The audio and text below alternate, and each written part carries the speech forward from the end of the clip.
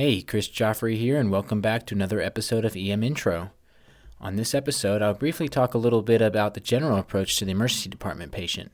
I'll talk about more focused approaches to different types of complaints in future episodes. One thing to keep in mind is that every complaint, no matter how seemingly minor it may appear on the surface, has the potential to be a life or limb-threatening disease. It's our primary goal in the emergency department to assess and stabilize emergencies. What does that mean? That means that when you first walk into a room to see a patient, you have to make a quick assessment of the severity of this person's illness and the need for immediate intervention. This is often reflected in the mantra sick versus not sick. You also need to consider high acuity differentials for every patient, even before you walk into the room. In that sense, you are forming differential diagnoses before you even do a history and physical exam. Let's talk about the phrase sick or not sick. You might have heard this phrase before, but let's break it down into what it really means in a pragmatic sense. As an emergency physician, the first thing you need to decide when you walk into a room is whether or not the patient needs immediate resuscitation and intervention. As a student, you might not be qualified to provide this intervention, so your role is to immediately grab an attending physician or senior resident if you are concerned. Things that need immediate intervention include cardiac arrest, respiratory failure, and shock. If there is no need for immediate intervention, the usual order of history, physical exam, testing, and treatment can resume. At the very least, patients who could be sick need an IV, O2, and cardiac monitor.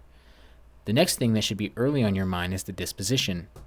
Think early as to whether you expect the patient will likely be admitted or discharged from the emergency department. Determining sick or not sick is an instinct that is honed over time with practice and experience. However, there are a few things to keep in mind to help guide you. The first is general assessment. What is their general coloring? Hint, pale and gray are not good colors. Is their skin dry or diaphoretic? Does their breathing appear to be labored? What about the mental status? Is the patient alert and oriented? Are they able to have a conversation with you, follow commands? How difficult are they to arouse? What are the vital signs? Abnormal vital signs should raise your concern that a patient could be sick. Sometimes it can be the only sign of systemic pathology in an otherwise well-appearing patient. Here are some extra things to consider when assessing the acuity of a patient. How did they arrive? Did they drive themselves, or were they brought by ambulance or helicopter? Was the patient a transfer from another facility? If a patient is getting transferred to your facility from another ED, there's a better chance that they're going to be sick than if they walk through the door. Okay, so let's talk about the types of patients you'll see in the ED. Some patients will come with an undifferentiated complaint, while some will come with a working diagnosis. The ones that are transfers from other facilities are likely to be the patients with working diagnoses. Transfers typically occur either to receive a higher level of care, intervention, or diagnostic testing that the outside facility can't provide. Many times, most of the workup will have been completed by the outside facility, including labs and imaging, but it's still important to perform a thorough history and physical exam on these patients. Things might have gone missed by the transferring facility, and their clinical appearance and disease course could have changed en route, sometimes for better and sometimes for worse. If you know a patient is a transfer, look around the room or ask a nurse for any documentation that might have come from the outside facility. If you can, try to look at the triage note for every patient before entering the room. For the undifferentiated patient, start by introducing yourself and asking open-ended questions. What brings you into the emergency department today? How can we help you? Try to let the patient speak uninterrupted for 2 minutes. You'll get the majority of the pertinent history in the first 60 seconds if you allow your patient to speak uninterrupted. This can also help you build rapport at the start of your encounter. Although the patient will give you the majority of the information you need, don't forget to fill in any gaps before you leave the room. For every complaint, there will be history and physical exam findings you need to know if possible. If a patient doesn't mention a symptom or component of their medical history during open-ended questioning, it doesn't necessarily imply its absence. For example, a patient might not think to mention that they were drenched in a cold sweat while they were having chest pain.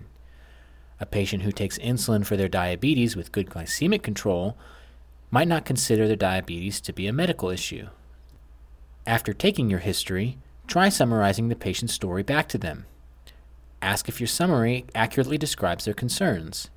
This technique not only builds rapport, but helps you make sure you understood the patient correctly. In regards to the review of systems in physical exam, be thorough enough to cover at least 10 different systems, but try to keep it relatively focused to the complaint.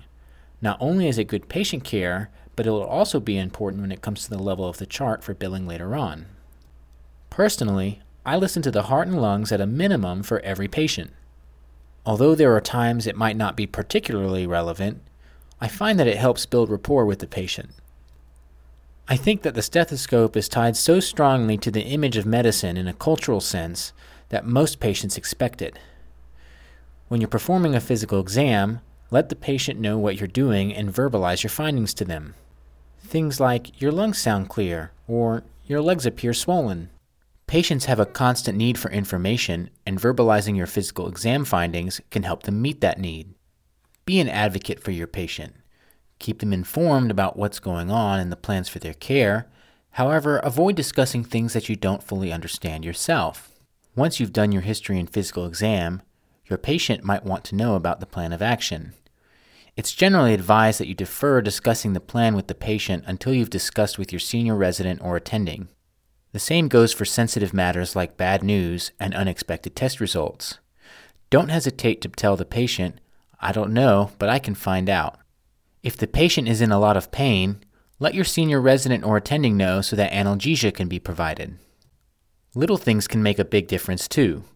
Warm blankets, pillows, a glass of water, provided the patient is not NPO, can go a long way in making your patient more comfortable. Take ownership of your patients and do your best to be involved in all aspects of their care. For every patient, come up with a differential related to the triage complaint before you walk into the room. If you have time, you can use a pocket resource to help guide you. Think of at least 5 high acuity diagnoses that could be related to the complaint that would need intervention or admission. This can help you keep your history and physical focused, but open enough to gather important details that you don't want to miss. Because the patient has presented to the ED, you should always be considering diagnoses with high morbidity. Continue to adapt and revise your differential during and after your encounter. Some high acuity conditions can be reliably ruled out by risk factors, history, and physical exam alone, while others will need additional lab work and imaging. Think about which of your diagnoses will need additional studies and how each study will lead you toward or away from a diagnosis in your differential. For each study you want to order, understand what you're looking for and how it will change your management. If you don't think you need a study to rule out a diagnosis, be able to justify it with risk factors, history, and physical exam. I'll go over some of the focused approaches for the common complaints in the ED, so stay tuned for that. In the meantime, I'd recommend reading your textbooks and online resources regarding some of the common complaints, including abdominal pain, chest pain, back pain, shortness of breath, headache, altered mental status, and musculoskeletal injuries. Stay tuned for future episodes, and please feel free to leave any comments and criticisms to help improve the program. And as always, thanks again for listening to EM Intro.